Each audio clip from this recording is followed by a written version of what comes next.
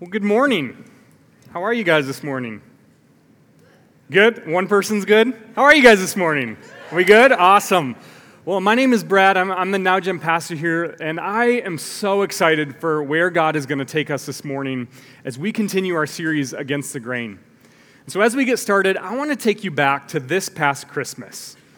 This past December, my wife was flying home from visiting family members in North Carolina. She was attending a wedding there, and it was a great time for her to connect with people that are really important to our family.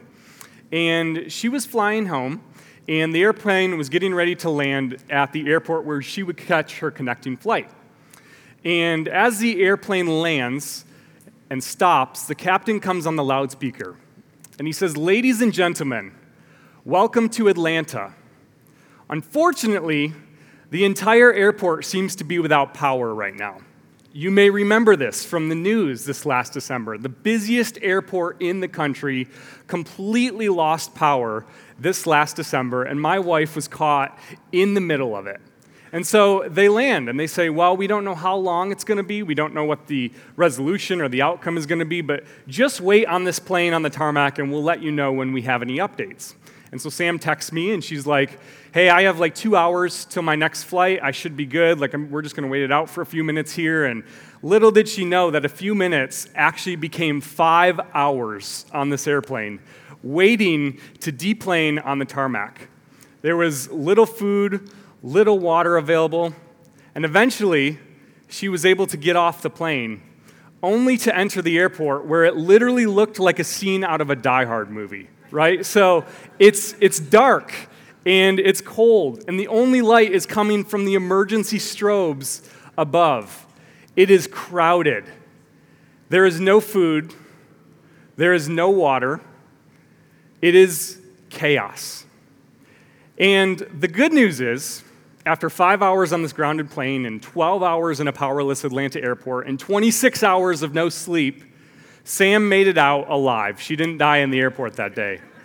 I probably would have died in the airport that day because I'm dramatic and not great in emergency survival situations. In fact, the fact that I call that emergency survival situation should tell you something.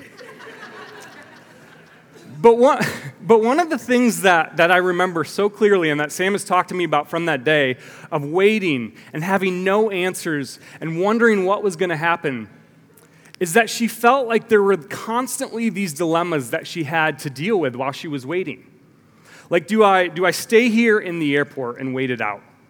Do I stay here not having any food or water? By the way, she's 25 weeks pregnant at the time, to add to it. Not having any food or any water, not having any answers. Do I risk staying here, or do I leave and try to navigate the chaos that would be trying to find an Uber and a hotel room where thousands and thousands of people are trying to do the same thing? Would I lose my luggage? Would I lose my ticket? I don't know what to do in this moment. Do I stay or do I go as I wait for the power to be restored?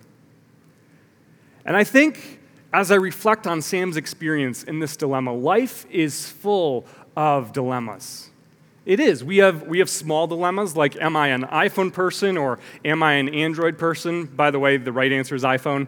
Am I a Coke or am I a Pepsi person? I like LaCroix. I don't drink either of them, or La Crap as some people call it. But life is full of big dilemmas and small dilemmas. Some dilemmas are a lot bigger. Like, as a follower of Jesus, how do I follow Jesus in a culture where brokenness is all around? How do I engage social and political and moral issues in a way that reflects the person of Christ?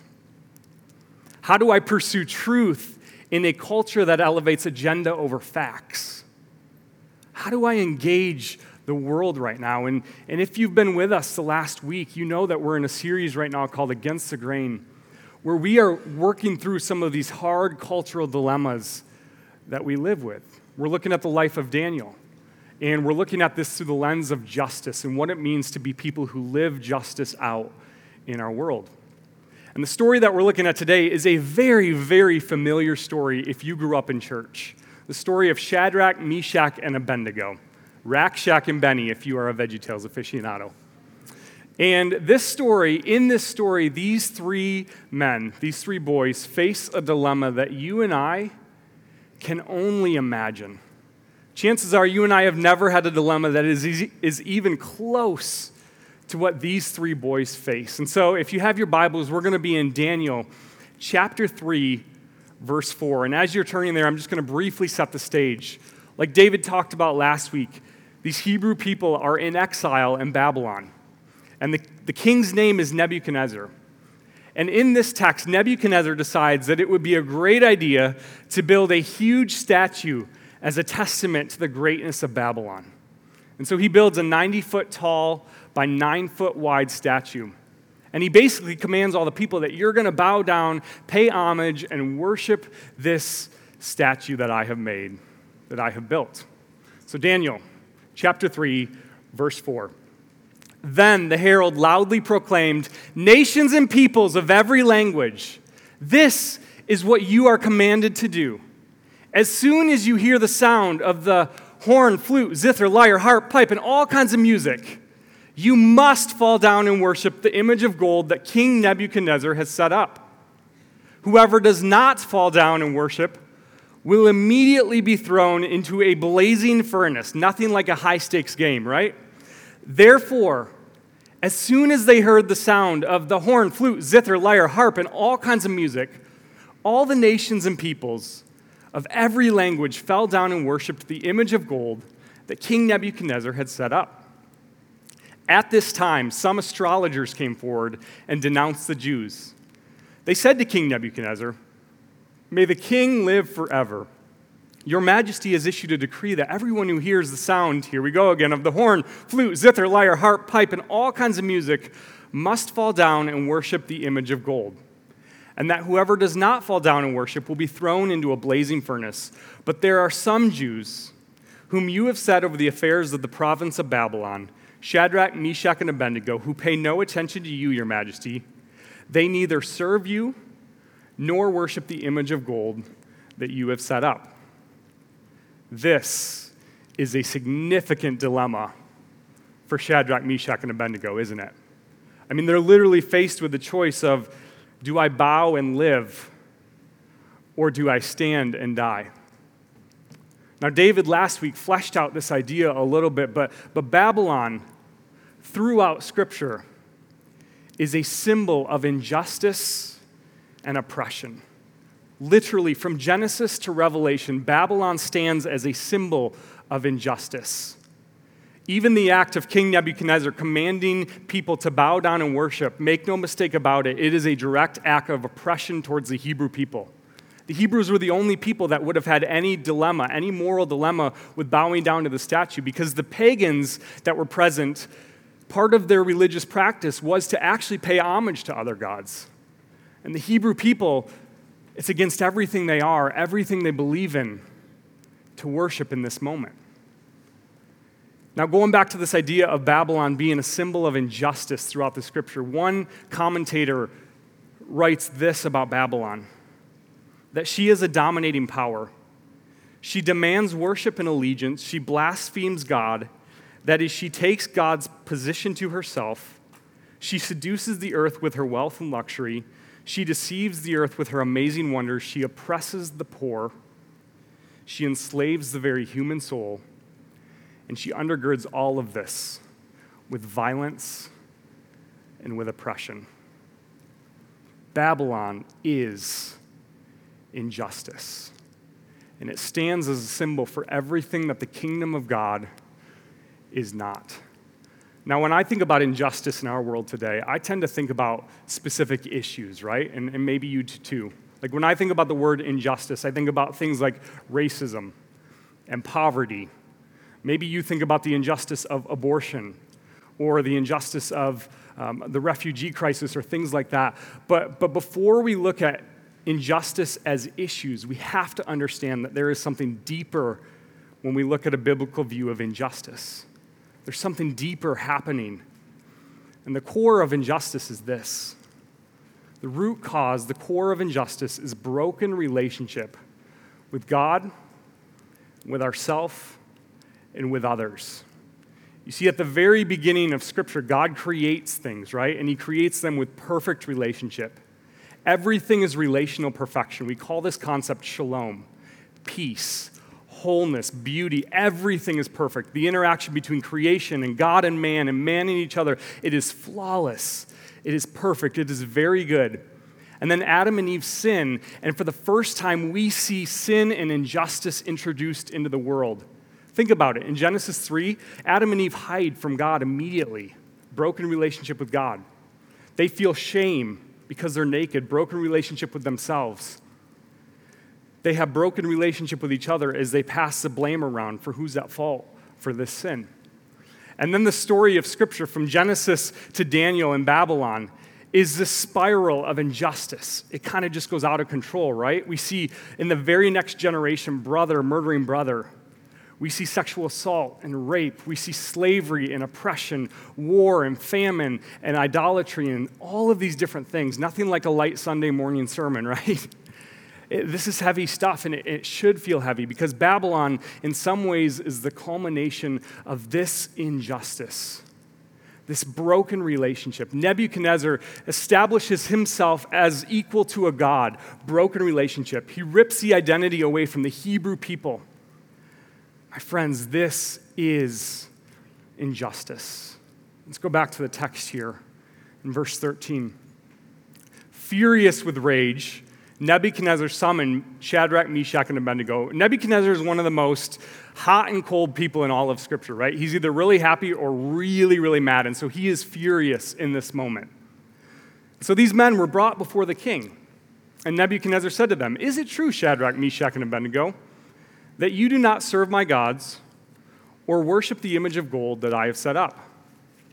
Now, when you hear the sound of the horn, flute, zither, lyre, harp, pipe, and all kinds of music, if you are ready to fall down and worship the image I made, very good.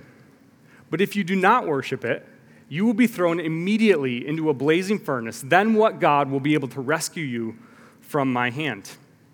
Shadrach, Meshach, and Abednego replied to him, "King Nebuchadnezzar, we do not need to defend ourselves before you in this matter. If we are thrown into the blazing furnace, the God we serve is able to deliver us from it, and he will deliver us from your majesty's hand. Listen to this, but even if he does not, we want you to know, your majesty, that we will not serve your gods or worship the image of gold that you have set up." This is a powerful statement of faith from Shadrach, Meshach, and Abednego as they choose to stand against the injustice that is Babylon. As they choose to stand for restored relationship with God, this is a powerful statement of faith. But I look at their story and I think, what the heck are these kids thinking? Their choice doesn't make a lot of sense. They're literally choosing death in this moment. But as we study the history of the Hebrew people and who Shadrach, Meshach, and Abednego are, what we see is this, is that Shadrach, Meshach, and Abednego chose to be people like no other people because they worship a God who is like no other God.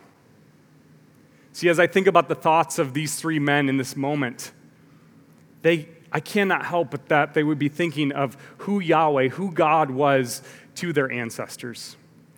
That he commanded their ancestors, "You shall have no other gods before me. You shall not worship or make any kind of idols. You shall not even use my name Yahweh without reverence and awe and wonder." And not only would I think about who God was to the Israelite people, but I also would think about what he has done for the Israelite people. Right? This is the same God. The God they are standing for is the same God who promised abundant blessing to Abraham, who called Moses out of the burning bush to deliver his oppressed people from Egypt, who brought his people out of the fiery furnace of Egypt to a land of promise, who speaks out of the fire at Sinai and says to his people, "I will be faithful to you forever, and I'm asking for your faithfulness in return." This is the God that Shadrach, Meshach, and Abednego stand for, the God who fights for the oppressed, who hears the calls of his people, and who acts on their behalf. And their faith is incredible. And so going back to the text here, verse 23, says this, "And so these three men firmly tied, fell into the blazing furnace. Then King Nebuchadnezzar leapt to his feet in amazement and asked his advisors, "Weren't there 3 men that we tied up and threw into the fire?" They replied, "Certainly, your majesty." He said, "Look, I see 4 men walking around in the fire, unbound and unharmed, and the 4th looks like a son of the gods." Nebuchadnezzar then approached the opening of the blazing furnace and shouted, "Shadrach, Meshach, and Abednego, servants of the Most High God, come here." So Shadrach, Meshach, and Abednego came out of the fire. Now, scholars debate who is the 4th person in the fire with Shadrach, Meshach, and Abednego. Some say this is an angel. Others say it's the pre-incarnate Jesus himself. We don't actually know exactly who is the 4th person in the fire. But what we do know is that God did not forget his people in the fire. He did not forget them. In fact, he walked with them through the fire of injustice, through the fire of oppression. He was with them every step of the way. And when we look at the narrative of Scripture where shalom is perfect and existing in the garden in the beginning, and we know that the narrative is moving towards perfect shalom in the end, in the midst of the oppression and the injustice, we see a glimpse of restored relationship, a glimpse of restored shalom.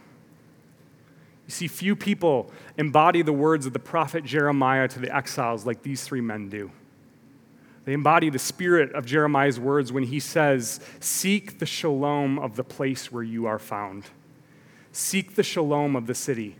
Like, bring God's wholeness, bring his presence, bring his goodness to the most dark and desolate place that you find yourself in.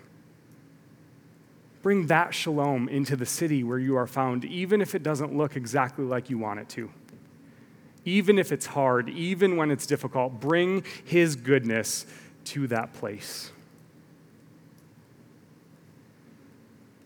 And so what would have happened if Shadrach, Meshach, and Abednego had never stood? I don't think Babylon would have bore witness in this moment to the goodness and presence of God with his people. We would not have this glimpse in this moment of restored shalom between God and these 3 men. We wouldn't have this picture, and it begs the question for me in my life, what am I willing to stand up for? Who am I willing to stand up for? You see, we live in a world of broken relationships. Just like Babylon, everything in our world right now is broken, right? You don't have to look very far to see that there is brokenness all around us. I was scrolling through Facebook yesterday, and few places are better to see the brokenness of the world than Facebook, right? Like, it's just story after story of division and anger and injustice and oppression, and it's what dominates our headlines, and it's what dominates our world right now. And the reality is this, is that when relationships remain broken, injustice is invited to flourish. Injustice is invited to flourish. Babylon is thriving because of broken relationship between God and his people and God and the world. And if we are unwilling to do the hard work of bringing restored relationship to the places that are dark and hopeless and desolate in our world, then injustice continues to thrive. How many of you have ever heard of the term armchair activism before? Anybody? Few of us? Armchair activism, this picture encapsulates it perfectly. It's this hipster guy sitting behind his Mac computer, and it says, "One more status liked, one more problem solved."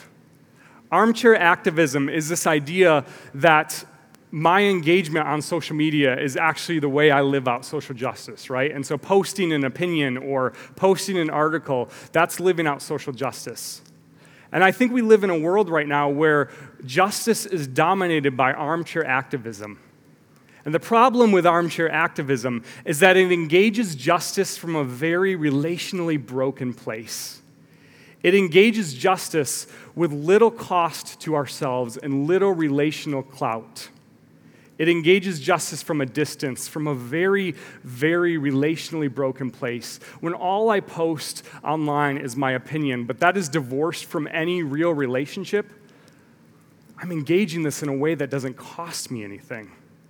It's as if I'm bowing down to the idol while simultaneously tweeting about how against bowing down to idols I am. You see, the problem is when we engage in justice in our world, it's often separated from any real people who are affected by that injustice. In my own life, I look at this, and I've been passionate for many, many years about racial injustice.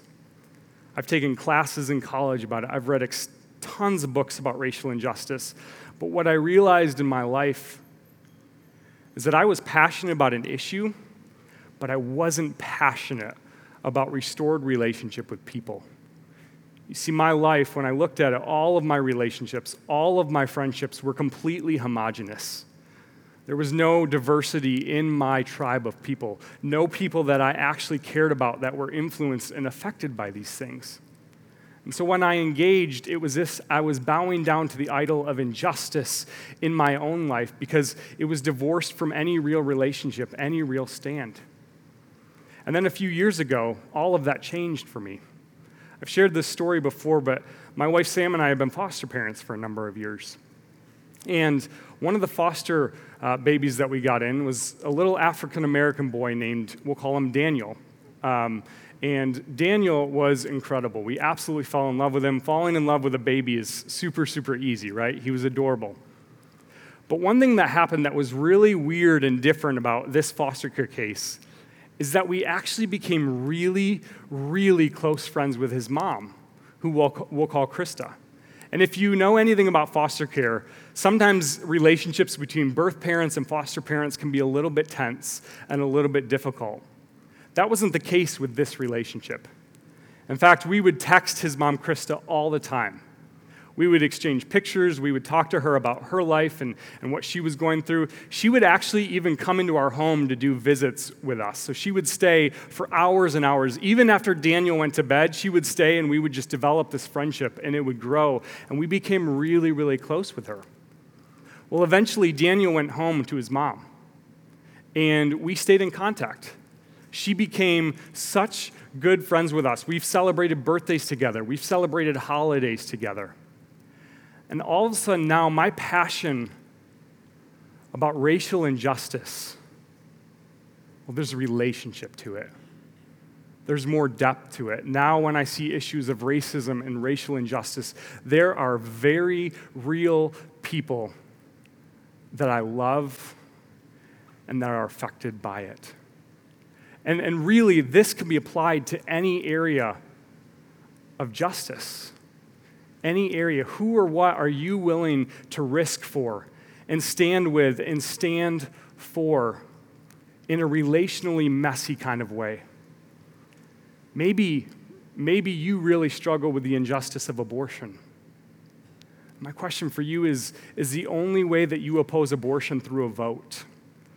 Or are you willing to do the hard, messy, relational work of supporting mothers, of supporting the poor, of going in and engaging in relationship with ministries and people that are doing the hard work of this?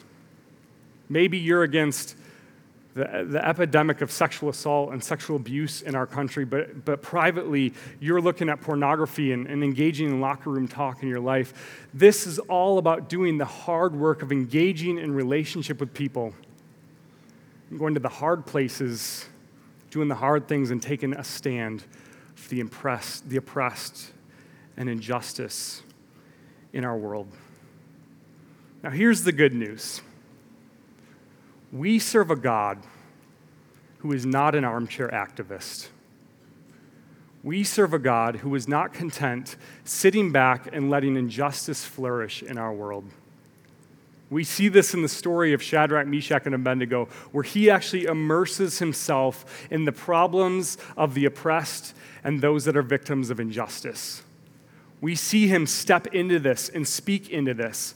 But there is no better place where God brings justice to the world than at the cross of Jesus Christ.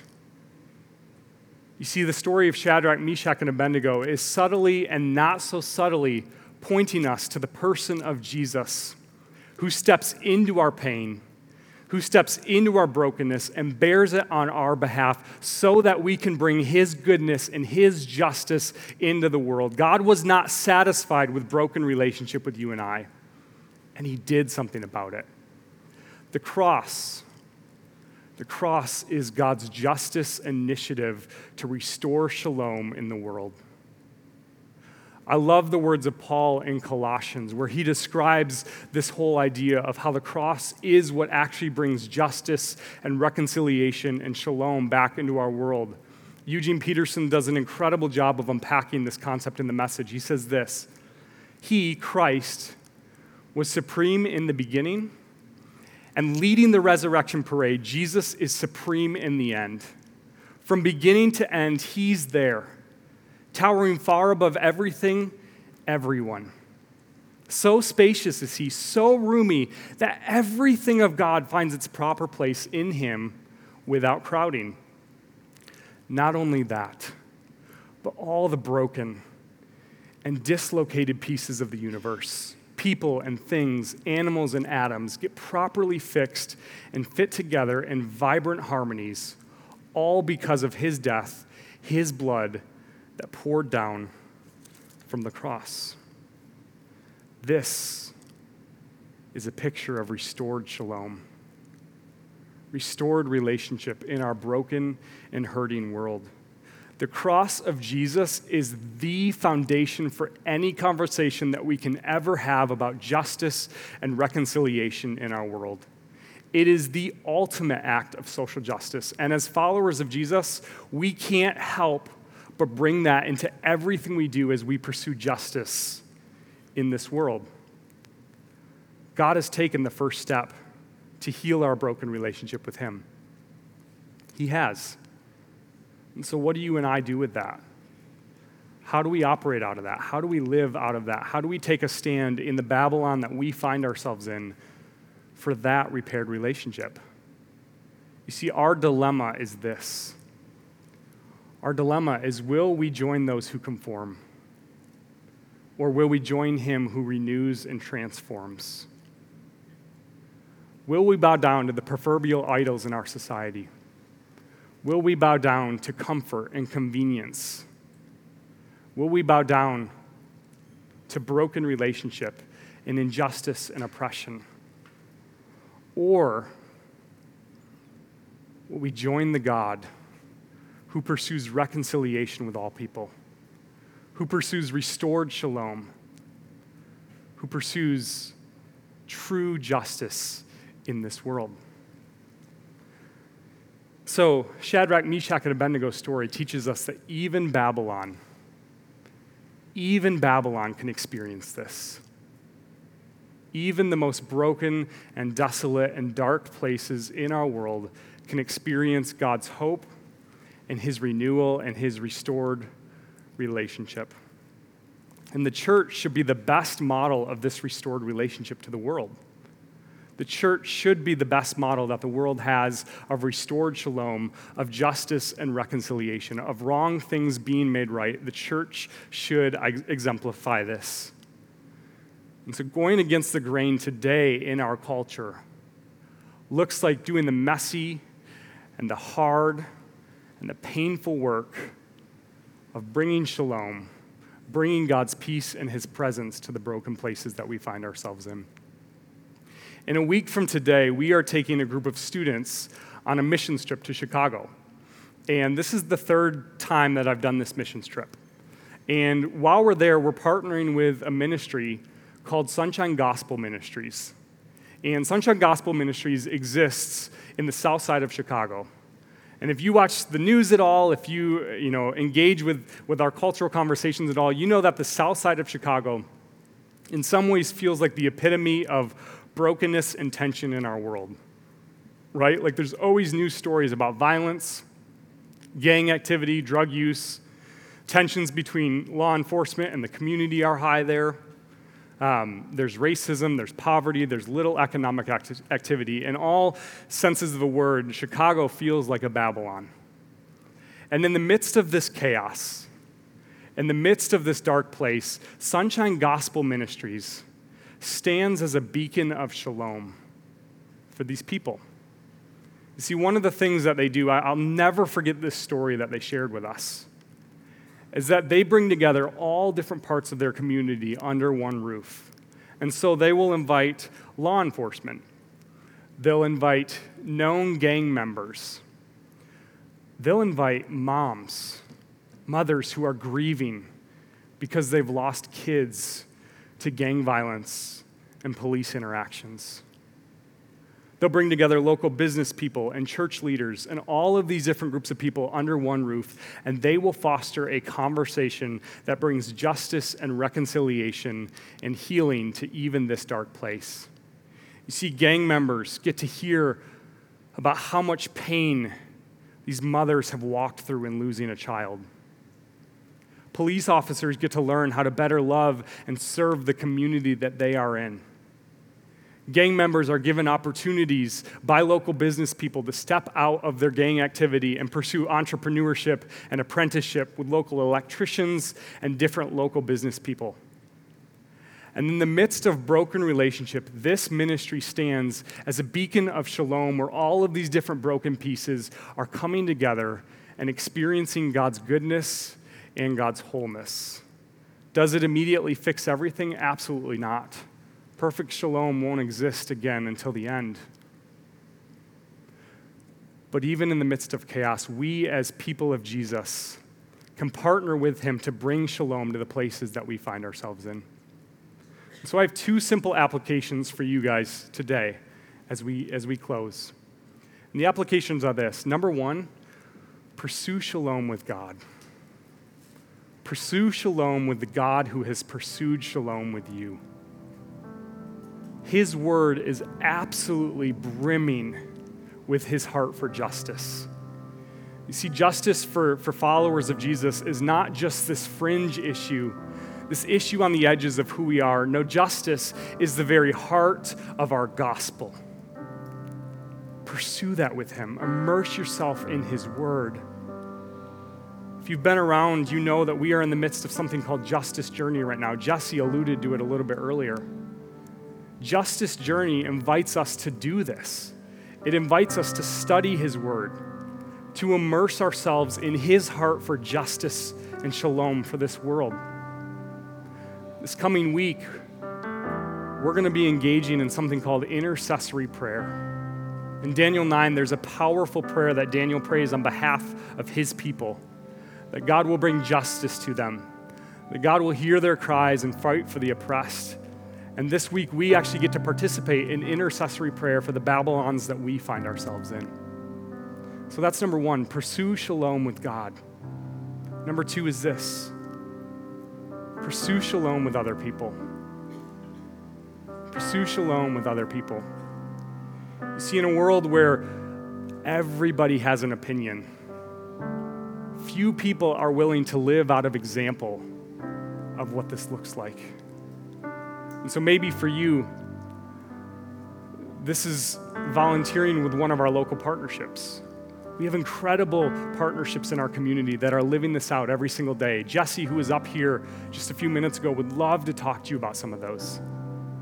On July 29, we are going into downtown Grand Rapids, Heartside Park, where there is a large homeless population, where we are not coming down from above and serving them as if we are better than them. No, we are going and we are engaging in the hard, messy work of relationship. This is what we are called to do. This is what we are called to be in our culture where brokenness is all around, is to pursue renewal and healing. So I ask you today, what area in your life can you do these two things? What area in your life do you need to bring some of the shalom that God has pursued with you to your relational world? It's going to be messy. It's going to be hard. I promise you, standing up in the midst of Babylon is not easy. But it's what we're called to do. It's who we're called to be. So I would love if we together could close. I'm going to invite you to stand, and I would just love to pray for us as we engage in worship again together. God, we just want to spend some time thanking you this morning. Thanking you that you are a God who sees the oppressed, who hears the cries of his people, and who moves on our behalf. God, I pray for the brokenness in our world today. I pray for the divided opinions. I pray for the war and the racial unrest. God, I pray that you will bring hope and healing and reconciliation to those places. And God, I pray that you'll use your church to be the tool in which that happens. God, may we take bold stands today to bring that shalom to the difficult and hard places that we find ourselves in. God, we love you so much. It's in Jesus' name that we pray. Amen.